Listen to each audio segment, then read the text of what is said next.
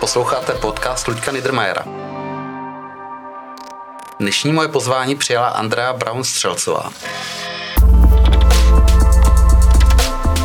Andrea je expert na Čínu, zabývá se Čínou více než 10 let.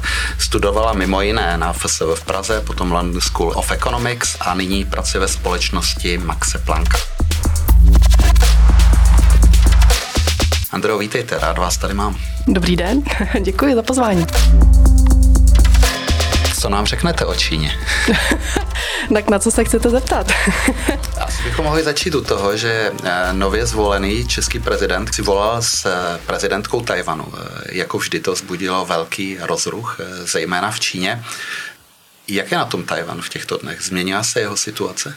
Myslím si, že situace Tchaj-wanu v dlouhodobém měřítku je teďka hodně nevýhodná, protože Čína v čele s Xi Jinpingem, který vlastně teďka se nechal potřetí zvolit do čela Číny, jako dlouhodobě vlastně vysílá signály, že by chtěla Tchaj-wan začlenit do Čínské lidové republiky. Takže Tchaj-wan samozřejmě musí využívat veškerých pák a možností, které má, aby i na diplomatickém poli tuto možnost minimalizoval. Či to riziko podle vás v posledních letech spíše roste? No, myslím, že spíše roste, určitě, no. Či ten politický kurz Číny se přiostřuje? Já si myslím, že Čína teda nikdy neskrývala, že jako má za cíl začlenit Tchaj-wan do Čínské lidové republiky jako jednu z provincií. Samozřejmě Čína vnímá Tchaj-wan jako jednu ze svých provincií, jo. Ale když vlastně jste v Číně, že jo, koukáte se na mapy, tak samozřejmě jako Tchaj-wan vypadá, jako je začleněn do Číny. Ale de facto samozřejmě Tchaj-wan je zemí, která v Číně samozřejmě není de facto. Ale jak říkám, jako vlastně tady tu ambicí se Čína vlastně nikdy netajila, ale je pravda, že za současné situace, když Xi Jinping vlastně už po třetí bude pravděpodobně, protože on taky se to ještě musí v březnu vlastně potvrdit a tak dál, ale děje se to. A ten vůbec neskrývá, že by vlastně měl možná ambici ještě za svého života teda to sjednocení vidět. Často v souvislosti s Čínou se používá to úsloví o přitahování šroubů. Vnímáte to tak, že ty poslední léta jsou o přitahování šroubů čínského komunistického režimu? Myslíte si jako ve společnosti nebo? Jak ve vztahu společnosti, ale tak ve vztahu, řekněme, rostoucí asertivity Číny na mezinárodním hřišti? Zase bych to prostě spojila určitě s tou osobností Xi Jinpinga a domnívám se, že ano, no, tak jestli použijeme slovo asertivita, určitě abych ho použila, nebo možná slovo Čína by řekla, že to je sebevědomí, že vlastně konečně prostě může sebevědomě jednat na světovém poli tak, jak jí to patří nebo jak jí to náleží, ale myslím si, že určitě ano, no. A jak do tohoto, řekněme, přitvrzování určitého, jak do toho zapadá ten minulý rok, kdy opravdu Čína prošla ve vztahu ke covidu něčím, co jsme asi nezažili? Máte představu, co se v Číně v té době odehrávalo? Já jsem v Číně vlastně byla naposled v roce 2019, takže jsem tam 3 roky nebyla a 3 roky to je prostě v Číně strašně dlouhá doba, jo, jako to, tam prostě život plyne strašně obrovsky rychlým tempem, který tady v Evropě my neznáme, vlastně si ho ani nedokážeme moc představit, takže to, že vlastně mám poslední zážitek prostě z Číny v roce 2019, nejsem si jistá, jsem mě úplně plně obravně k tomu, abych tady hodnotila situaci v minulém roce, ale co bych tomu mohla říct je, že že ten minulý rok byl extrémně náročný.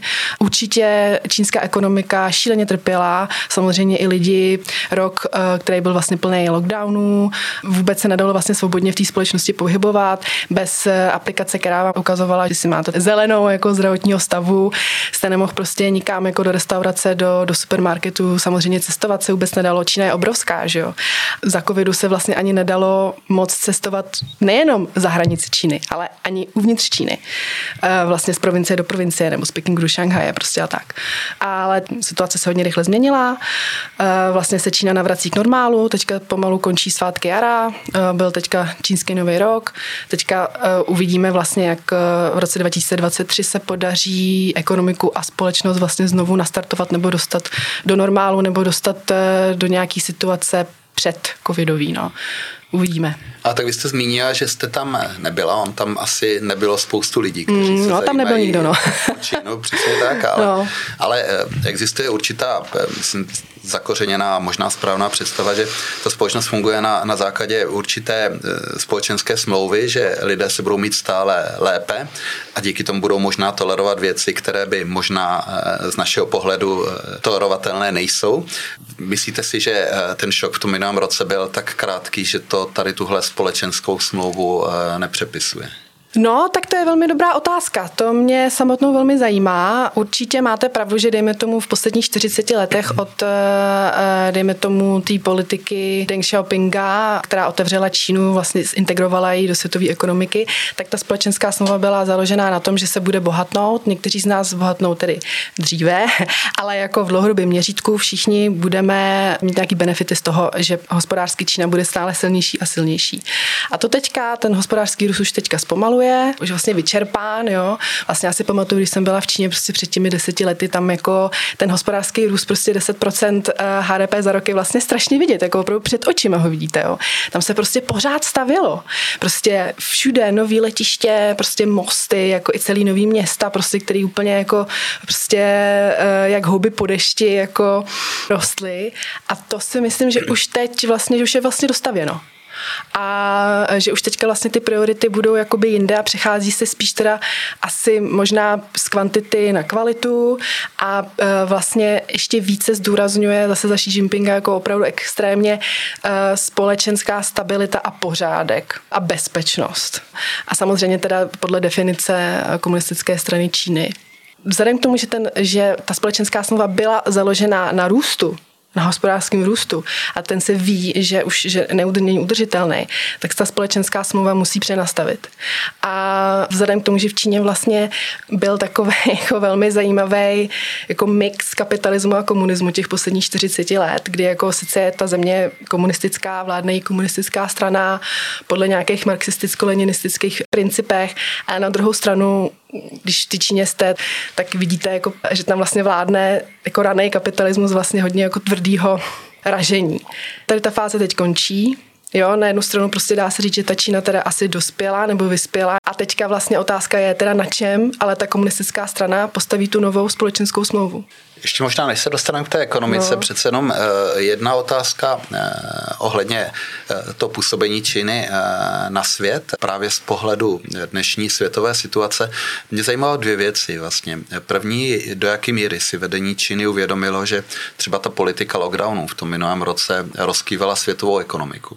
Je to samozřejmě chyba také nás a našich firem, že spoléhali na to, že stačí napsat e-mail a zboží je v pár desítkách hodin naloženo někde v čínském přístavu a za 2-3 týdny je na místě, což právě díky těm lockdownům přestalo fungovat. A stejně tak se zejména ten západní svět dívá velmi pečlivě na to, jak Čína reaguje na ruskou agresi na Ukrajině, kdy díky tomu, že došlo k takovému semknutí té západní společnosti, tak samozřejmě ta možnost se postavit na tu druhou stranu má určitý politický důsledky. Do jaké míry myslíte si, že tyhle věci si to čínské vedení uvědomilo, nebo je tam tak velké zaměření vlastně na ty domácí věci, že pro ně jsou tady toto okrajové záležitosti? Okrajový určitě nejsou. Myslím si, že i když je pravda, že pro Čínu je vždycky nejdůležitější Čína, prostě národní zájem a domácí prostředí, tak okrajový určitě nejsou. Myslím si, že ta ruská invaze na Ukrajinu pro ně byla velmi důležitá. Právě z tady toho, dejme tomu komparativního hlediska, Čína teda vůbec jako hodně pozorovala Rusko nebo rozpad Sovětského svazu a vývoj Ruska na počátku 21. století, aby se z nich takzvaně poučila. Myslím si, že to pro ně bylo, nevím, jestli je varování, jako je dobrý slovo, ale určitě to prostě pro ně bylo nějaký signál, že ten západ je schopen se semknout nějakým způsobem a vlastně, že se to může obrátit jakoby proti ním. Jo. Také překvapení stejně jako v Kremlu? Kreml tohle nečekal. Zase jako dobrý dotaz. Vezmeme si, že vlastně to bylo ne tak dávno vlastně za těch zimní olympiáda v Pekingu, že jo, kdy vlastně přijel Putin a Čína a Rusko oznámili teda prostě partnerství Myslím si, že tam byl nějaký přívlastek bez limitů nebo bez hranic. OK, tak jedná se teda o nějakou strategickou jako alianci až jako vojenského ražení, jako typu NATO nebo ne. A to bylo teda těsně před invazí, že jo. No, myslím si, že Čínu to určitě ovlivnilo, jak se to vlastně celá situace ruská vyvinula. No. Překvapilo? A myslím si, že jo, myslím si, že jí to určitě překvapilo. To je můj názor, nejsem bezpečnostní analytik a nejsem ani odborník na čínsko-ruský vztahy a tak dále, ale ještě bych tomu ráda řekla, že samozřejmě tam je ta analogie, že jo, Rusko, Ukrajina, Čína, Tajvan, jo. To si myslím, že je velmi nosná analogie. Na druhou stranu, kdyby Čína napadla Tajvan a stalo se vlastně to, co se stalo s Ruskem, že vlastně úplně vyloučíme Rusko, to má úplně jiný rozsah pro svět. A představit si, že bychom museli s Čínou udělat to, co jsme udělali s Ruskem, že prostě zakážeme, že jako firmy budou odcházet ve velkým z Ruska, že prostě vědeckou spolupráci zakážeme, jako, nebo jakoukoliv institucionální spolupráci zakážeme, tak to má prostě jiný grády, jakoby, jako v situaci prostě Čína-Tajvan. Takže na jednu stranu ta analogie platí a na druhou stranu ne úplně platí, protože rozsah by byl mnohem větší. A mnohem větší.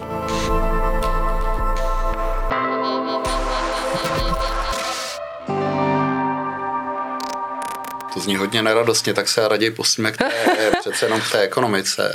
Jak myslíte, Číňani vnímali to, že ty lockdowny, zastavení výroby v některých továrnách, že to rozhýbalo světovou ekonomiku? Vnímají to, myslíte si, spíš jako ohrožení, že lidi budou čím dál tím víc přemýšlet, jestli chtějí vyrábět v Číně, nebo svým způsobem jako takovou demonstraci síly? Podívejte se, že bez nás budete mít problém úplně všude. Bavme se ve dnech, kdy například jedna česká automobilka zastavila výrobu, protože jí chybí mikročipy, druhá ji omezuje. Problémy s výrobou kvůli přetrvávajícím defektům v těch dodavatelských řetězců čelí tomu spoustu různých odvětví. Čili jak to myslíte, v Číně můžou vnímat toto? Já si myslím, že obojí je pravdou. Já si myslím, že v roce 2023 očekávám, že se budou snažit vlastně přesvědčit zahraniční firmy, že covid skončil a že výroba v Číně je opět bezproblémová, ale na druhou stranu samozřejmě ta geopolitická situace nahrává tomu, že ty řetězce se budou diverzifikovat a že Čína už prostě nebude, ale asi i jako vůbec i z hospodářského hlediska ta výroba třeba může být drahá tam, takže se prostě může stát, že některé firmy prostě budou tu výrobu přesouvat jinam. To nic nemění na tom, že Čína ve světové ekonomice bude i nadále velmi důležitá, takže... Tak to je velký rozdíl proti tomu Rusku. Někdy se používalo porovnání, že HDP Ruska je někde na úrovni, myslím, ne dokonce všech zemí Beneluxu. Čína je jedna ze 3 světových ekonomických supervelmocí, samozřejmě. My jsme v minulosti určitě měli šanci být mnohem, jak bych řekl, asertivnější vůči Číně právě kvůli té ekonomické vazbě, protože velká část toho jejich ekonomického zázraku stála na zvyšování exportu, které Západ akceptoval. Nyní ale asi váha tady tohohle klesá. Či myslíte si, jestli Čína uvědomuje, že vlastně jsme ztratili tu nejsilnější kartu, kterou jsme nějak v minulosti dostatečně nehráli, to znamená, že bychom si vynucovali výměnou za tu obchodní otevřenost minimálně aspoň slušnější zacházení s našimi firmami, ochranu intelektuálního vlastnictví, což se podle mého názoru lobistickým vlivem jednotlivých firm nikdy Západ se k tomu dostatečně neodhodlal. Teďka ale naše pozice slabší, protože Číňani asi zází hlavně na domácí poptávku. Zde bych jenom vypíchla, že já nejsem ekonom, nejsem si jistá, jestli na tohleto téma jsem schopná s váma jako vést fundovanou diskusi, ale možná, co bych tomu řekla, je, že máte určitě pravdu a dodala bych ale k tomu i to, že samozřejmě i Západ, my jsme z toho taky měli nějaký benefity z toho, že Čína vlastně se připojila ke světové WTO, to byl myslím rok 2003 nebo 2002 a tak dále, tak já dokážu si představit, že světová ekonomika vůbec vlastně z toho, že Čína rostla, tak jsme z toho měli nějaké zisky i my. Ale byla tam nějaká asi naděje toho, že vlastně s tou liberalizací hospodářství a začleňováním Číny do světového hospodářství vlastně v Číně se odstartují postupně i politické změny. A to se nestalo. Respektive se odstartovaly jiné, než jsme čekali. Respektive se odstartovaly jiné, než jsme chtěli. Přesně tak.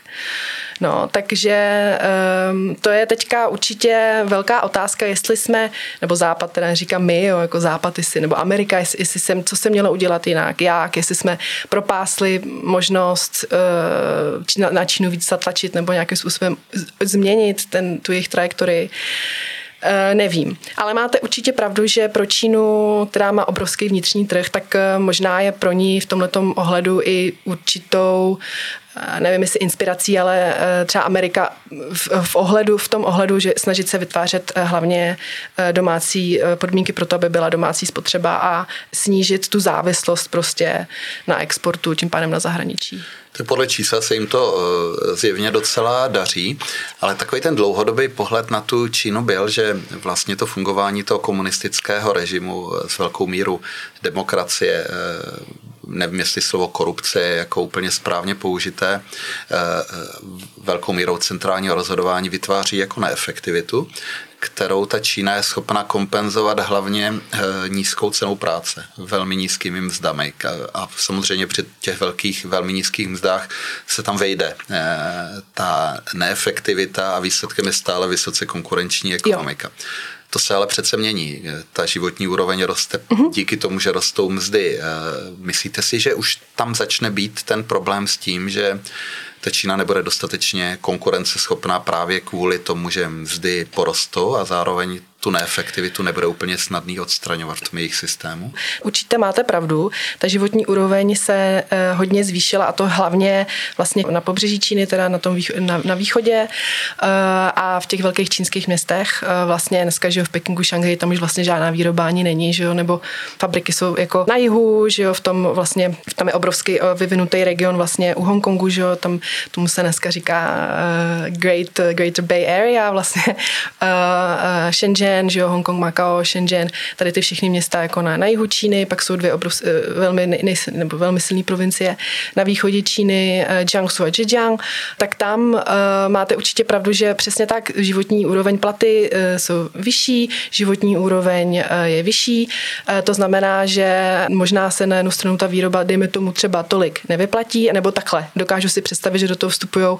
že firmy asi tu analýzu benefit risk, že asi do toho vstupují dneska jiný faktory než před 10 lety nebo před 20 lety. Na druhou stranu dokážu si taky představit, že ta výroba je tam třeba zajetá, prostě už vlastně si ty firmy třeba prošly nějakým obdobím, já nevím, toho divokého růstu, kde se určitě udělalo nějaké chyby, tak teďka se dokážu představit, že pro ně ta Čína může být i třeba v něčem stabilnější.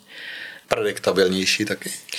Proti těm jiným chudším zemím, jako je Vietnam třeba, o něm se často mluví. No, taky se tam totiž v Číně vlastně hodně vyvinulo i to právní prostředí. To nám může připadat možná trošku kontraintuitivní, protože to je komunistická země, takže na jednu stranu tam neexistuje jakoby právní stát, tak jak my ho známe.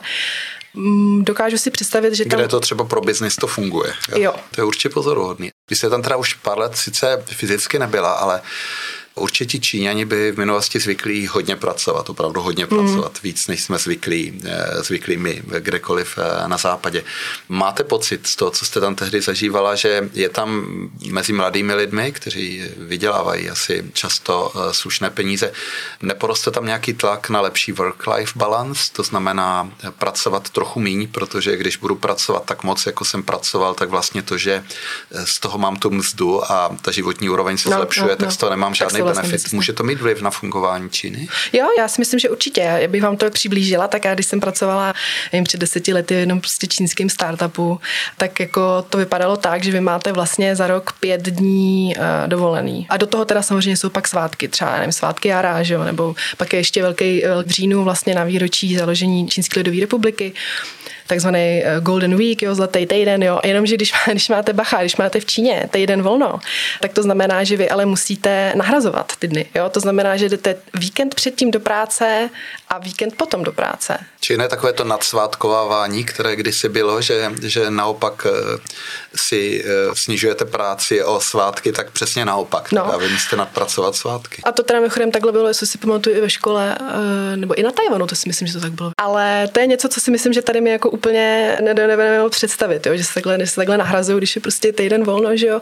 Máte určitě naprostou pravdu, že si myslím, že ta mladá generace Číňanů se ptá, jako jaký je teda smysl tady toho. Tady bych jako určitě zmínila, že v Číně teda mimochodem je šílený, ale opravdu šílený společenský tlak, jo? Jako to si nedovedeme vůbec představit. Je to určitě dáno i tím, že je tam lidí hrozně moc. Jako tlak na úspěch? Tlak na úspěch. Na jednu stranu dává mi to trochu smysl, prostě vydobít si místo na slunci ve společnosti, kde je víc než miliarda lidí, je hrozně těžký. Jsou tam obrovský propasti mezi různýma skupinama obyvatel. Samozřejmě město venkov, východ, západ, to pobřeží Číny versus ty západní provincie, ale jsou tam i obrovský generační rozdíly. Určitě tam jsou hodně znatelný různý otázky, jak vlastně zajistit work-life balance. K čemu mi to vlastně je, že se budu dřít takhle. Dokonce i je spousta mladých lidí, který tady to prostě jako otevřeně odmítá.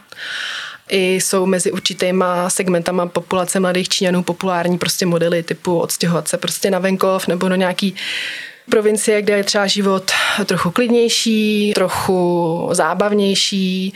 Dále se o tom hodně mluvilo v tom vlastně technologickém odvětví vlastně těch velkých soukromých firm, jako je Tencent nebo Alibaba, tady těch vlastně technologických startupů nebo velkých i firm je v Číně strašně moc a byli známí tady tou kulturu jako 996, prostě pracovat od 9 do 9, 6 dní v týdnu a to taky teďka pod velkou diskusí. Proč? Protože to samozřejmě se na těch lidech podepíše. No, na jejich ale zdravou... je to tak velké, že by to ovlivnilo fungování té Číny, nebo jsou to spíš zárodky v některých sektorech v těch rozvinutých městech? Řekla bych, že to nejsou už jen zárodky, nejsou to zároveň tak masivní společenské jevy, že by nějakým způsobem zcela zásadně ovlivňovaly Čínu. Myslím si, že ta mladá generace je v něčem velmi podobná té naší, až na to, že my si nedokážeme z našeho evropského pohledu vůbec představit, pod jakým tlakem tam oni jsou. To se asi bude projevovat postupně, ale něco, co se bude projevovat s naprostou jistotou, bude demografie. Jak se promítne podle vás v následujících, a to se bavíme spíš o desetiletích, demografie v Číně?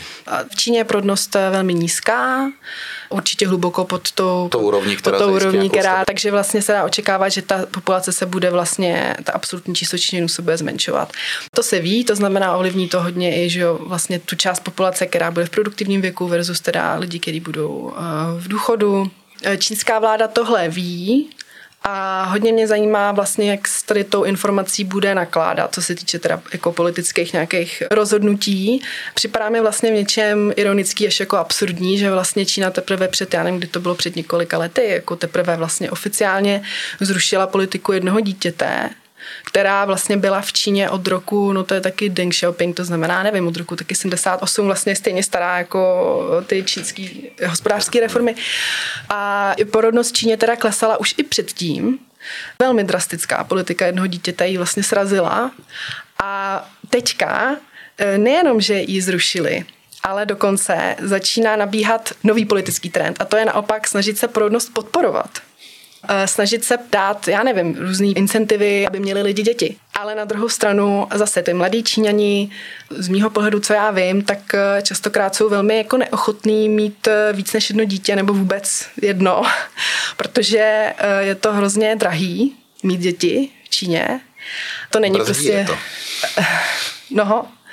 No, určitě taky Čína pozoruje přesně, že jo, tak Japonsko to vlastně stagnuje už 30 let. Akorát málo kdo se do toho problému dostal tak razantní politikou jako ti Číňani, a protože víme, že ta demografie to je jako takový Titanic, že než se to někam otočí, tak to trvá strašně dlouho dobu, tak to bude určitě pozoruhodný. Určitě, ale teda nízká porodnost, extrémně nízká porodnost si myslím, že je všude v regionu, i v Hongkongu, i v Koreji, i v Japonsku. A v Japonsku, že jo, třeba se teda mluví o tom, jestli by se měla nějakým způsobem podporovat třeba imigrace, jo, tak. V Číně určitě jsou taky společenské skupiny, které mají třeba těch dětí víc. Vlastně vždycky platilo, že dejme tomu národnostní menšiny, etnika, na ně se politika jednoho dítěte nevztahovala. Ale na druhou stranu, myslím si, že čínská vláda v současné situaci třeba nemá nemá úplně zájem na tom, aby Ujguři měli hodně dětí. Ba naopak. Takže se spíš bude snažit podporovat porodnost u etnika Hanů, ale nejsem si úplně jistá, jestli se jim to vůbec může podařit. Mít děti je velmi drahé, jak jsem říkala, společenský tlak je velký, takže lidi si zamýšlí nad tím vlastně, do čeho vlastně by ty děti přivedly, jestli to vůbec stojí za to.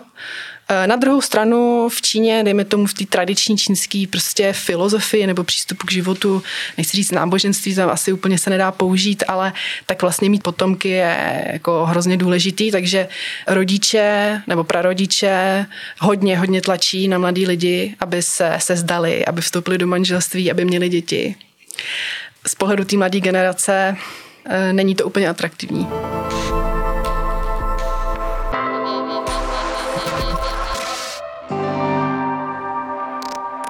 Andro, my jsme se bavili o hodně věcech, které se dají vyložit podle mého názoru tak, že ta Čína bude mít hodně problémů, se kterými budeme se bojovat. My budeme mít problémy s Čínou, ale nemluvili jsme o tom, že ta Čína má bezesporu některé velmi silné stránky. Já vím, že vy se hodně zabýváte otázkou vzdělávání, otázkou výzkumu a tam tedy platí, že ti čínští technokrati v téhle oblasti zřejmě opravdu uspěli. Ty čínské firmy už zdáleka nejsou nějaké montovny, které kradou know-how západním firmám, ale v řadě oblastí jsou opravdu velmi rozvinutí. Jak to vidíte, jak se Číně podařilo do této opravdu silné pozice dostat? No, tak určitě státní politikou a masivními investicemi do vzdělávání, vědy a výzkumu technologií. To je něco, co už trvá několik desítek let. To se nezrodilo za posledních 5 let. Jenom si myslím, že se to vlastně stalo zase na naše vnímání tak strašně rychle. Pro naši, dejme tomu takovou pomalou evropskou mysl, je trochu těžší přepnout a přeřadit si Čínu z té kategorie té prostě rozvojové země, která krade to know-how, do té země, která se možná sama začíná bát, aby my jsme nekradli její know-how. Tohle to jako není absolutní, ale musíme si uvědomit, že ta Čína už není Čína, co byla před 10 lety a dokonce ani Čína, co byla před 5 lety.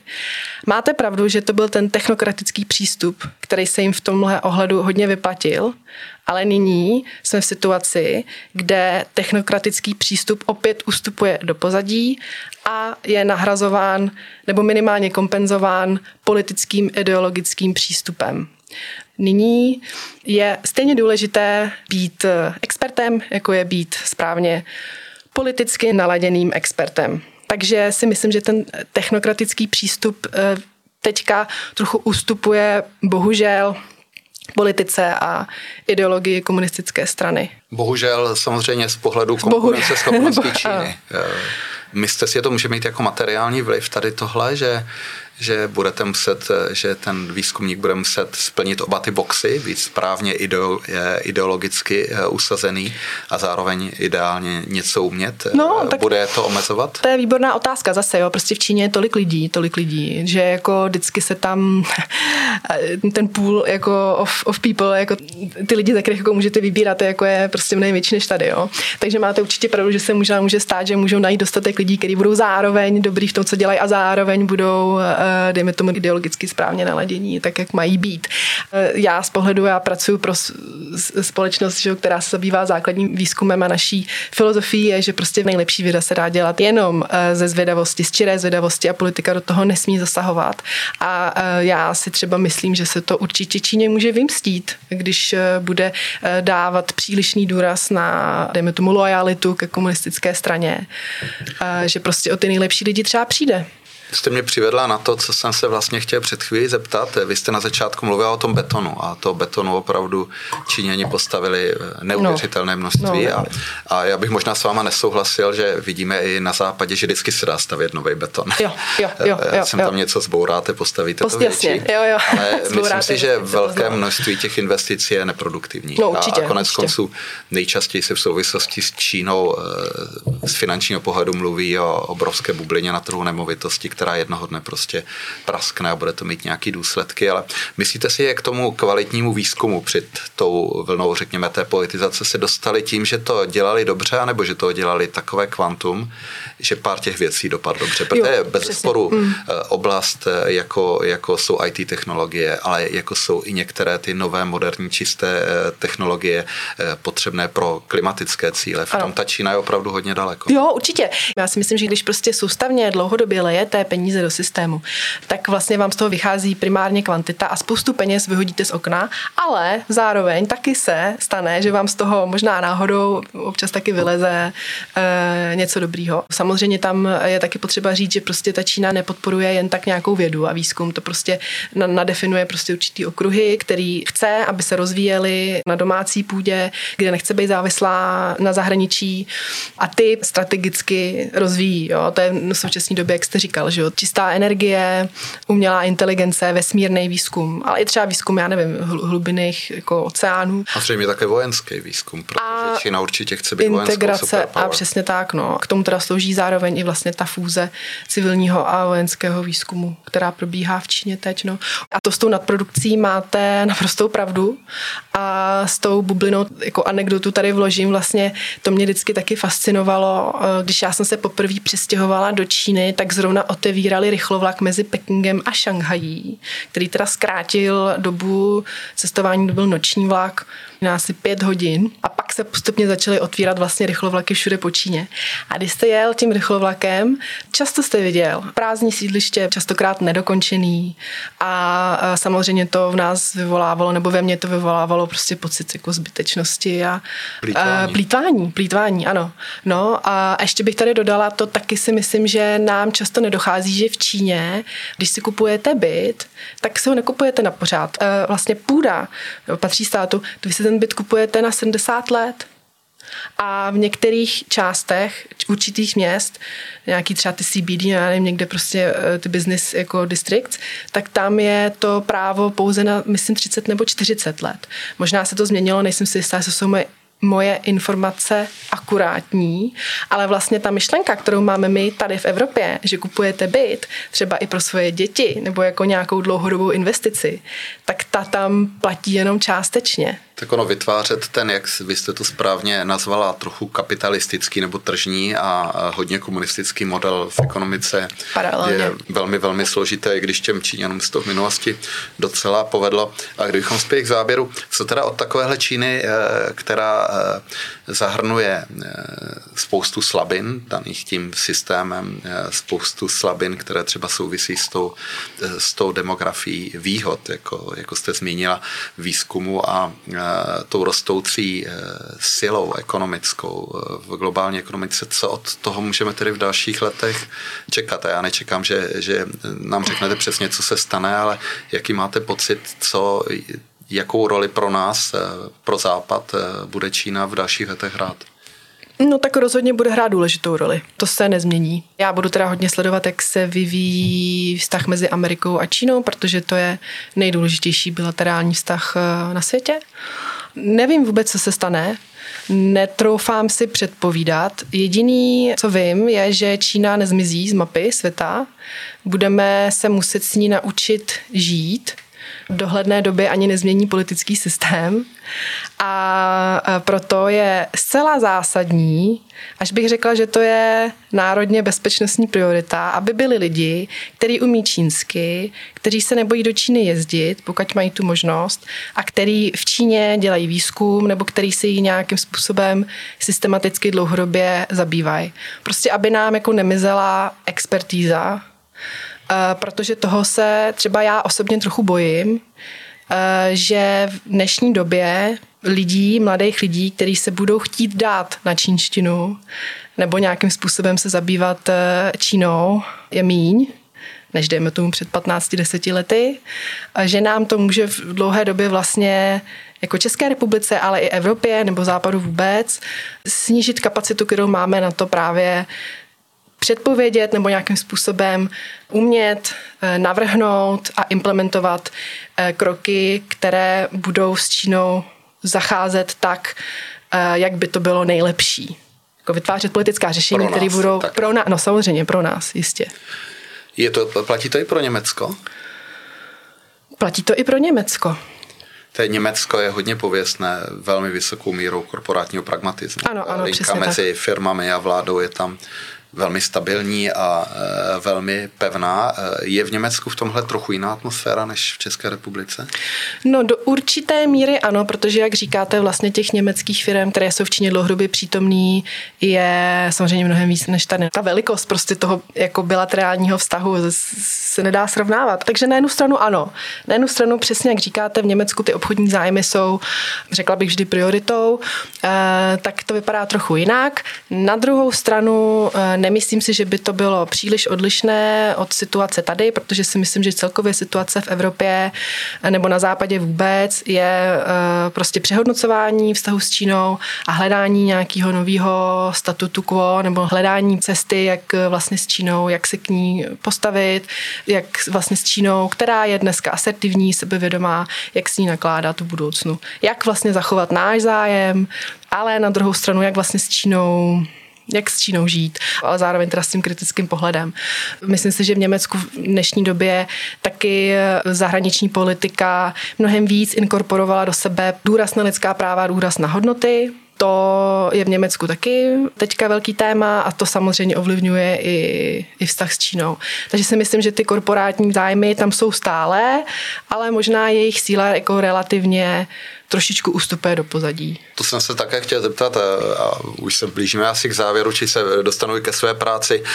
Mě samozřejmě zajímá, jaká je šance, že Západ, a teďka mluvím například jenom o Evropské unii, bude mluvit víc společným hlasem vůči Číně. To bych si strašně že přála. V minulosti ano. jsme se právě oslabovali tím, že ta pozice byla diktována krátkodobými ekonomickými zájmy vlád, které reflektovaly krátkodobé ekonomické zájmy jejich firem a proto to trochu bolí, že říkáte, že, a je to pravda samozřejmě, že nejdůležitější vztah jsou Spojené státy a Čína, ale my bychom v tom trojuhelníku měli taky figurovat. Ono se často říká, že Číňani jsou vlastně v té své politice velmi úspěšní. Do jaké míry je to podle vás dané tím, že jsou tak dobří, anebo do jaké míry je to dané tou naší slabostí, tou fragmentací a tím, že vlastně nejsme schopni dobře vážit ty krátkodobé a střednědobé zájmy. Čína ráda kultivuje bilaterální vztahy a to i s evropskými zeměmi. A dělá to pragmaticky, a dělá protože to zcela je silnější. Ano, přesně tak. Dělá to zcela pragmaticky. Je ta fragmentace něco, co mě dlouhodobě strašně mrzí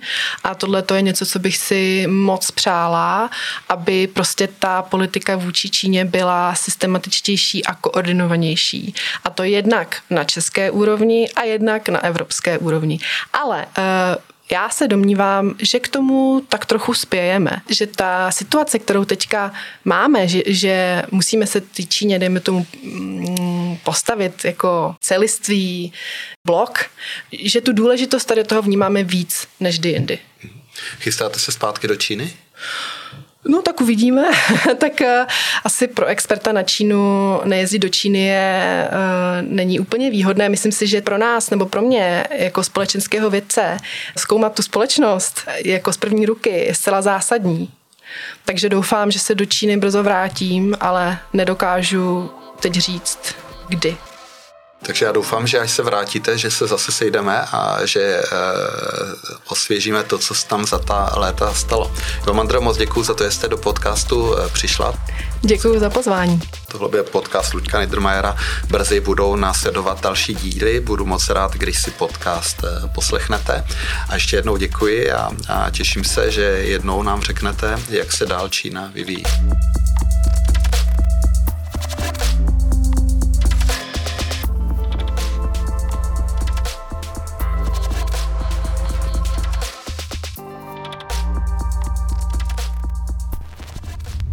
Podcast vzniká v produkci RO Audio.cz.